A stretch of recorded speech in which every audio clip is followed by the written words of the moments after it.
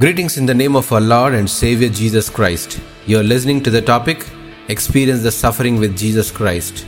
From the book of Hebrews chapter 12 and verse 2, let us fix our eyes on Jesus, the author and perfecter of our faith, who for the joy set before him endured the cross, scorning its shame, and sat down at the right hand of the throne of God.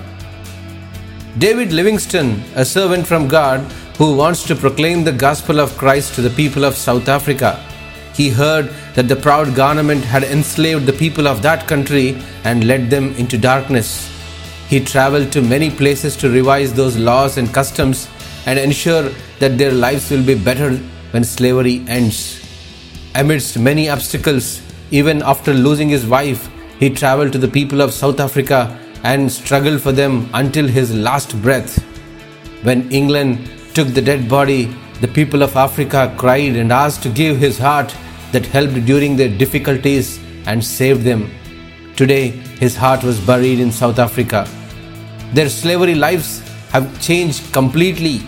Lives with salvation extended into many churches today.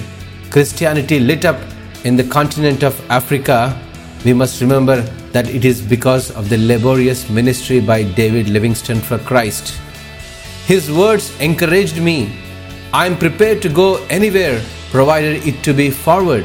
If you have men who will only come if they know there is a good road, I don't want them. I want men who will come if there is no road at all.